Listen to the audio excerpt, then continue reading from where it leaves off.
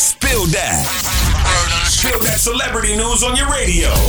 Hey, yo, Tashiks. Spill that. So it's been a long list of celebrities asking to get out of jail because of the whole coronavirus spread inside of jails or whatever. And R. Kelly has actually joined the growing crowd of celebrities. He's asking to get out of jail to dodge the spread of the coronavirus. I feel like he needs to sit his behind in jail and stop trying to come up with ways to get out of jail. In other news, French Montana has been accused of drugging and sexually assaulting a model inside of a new lawsuit.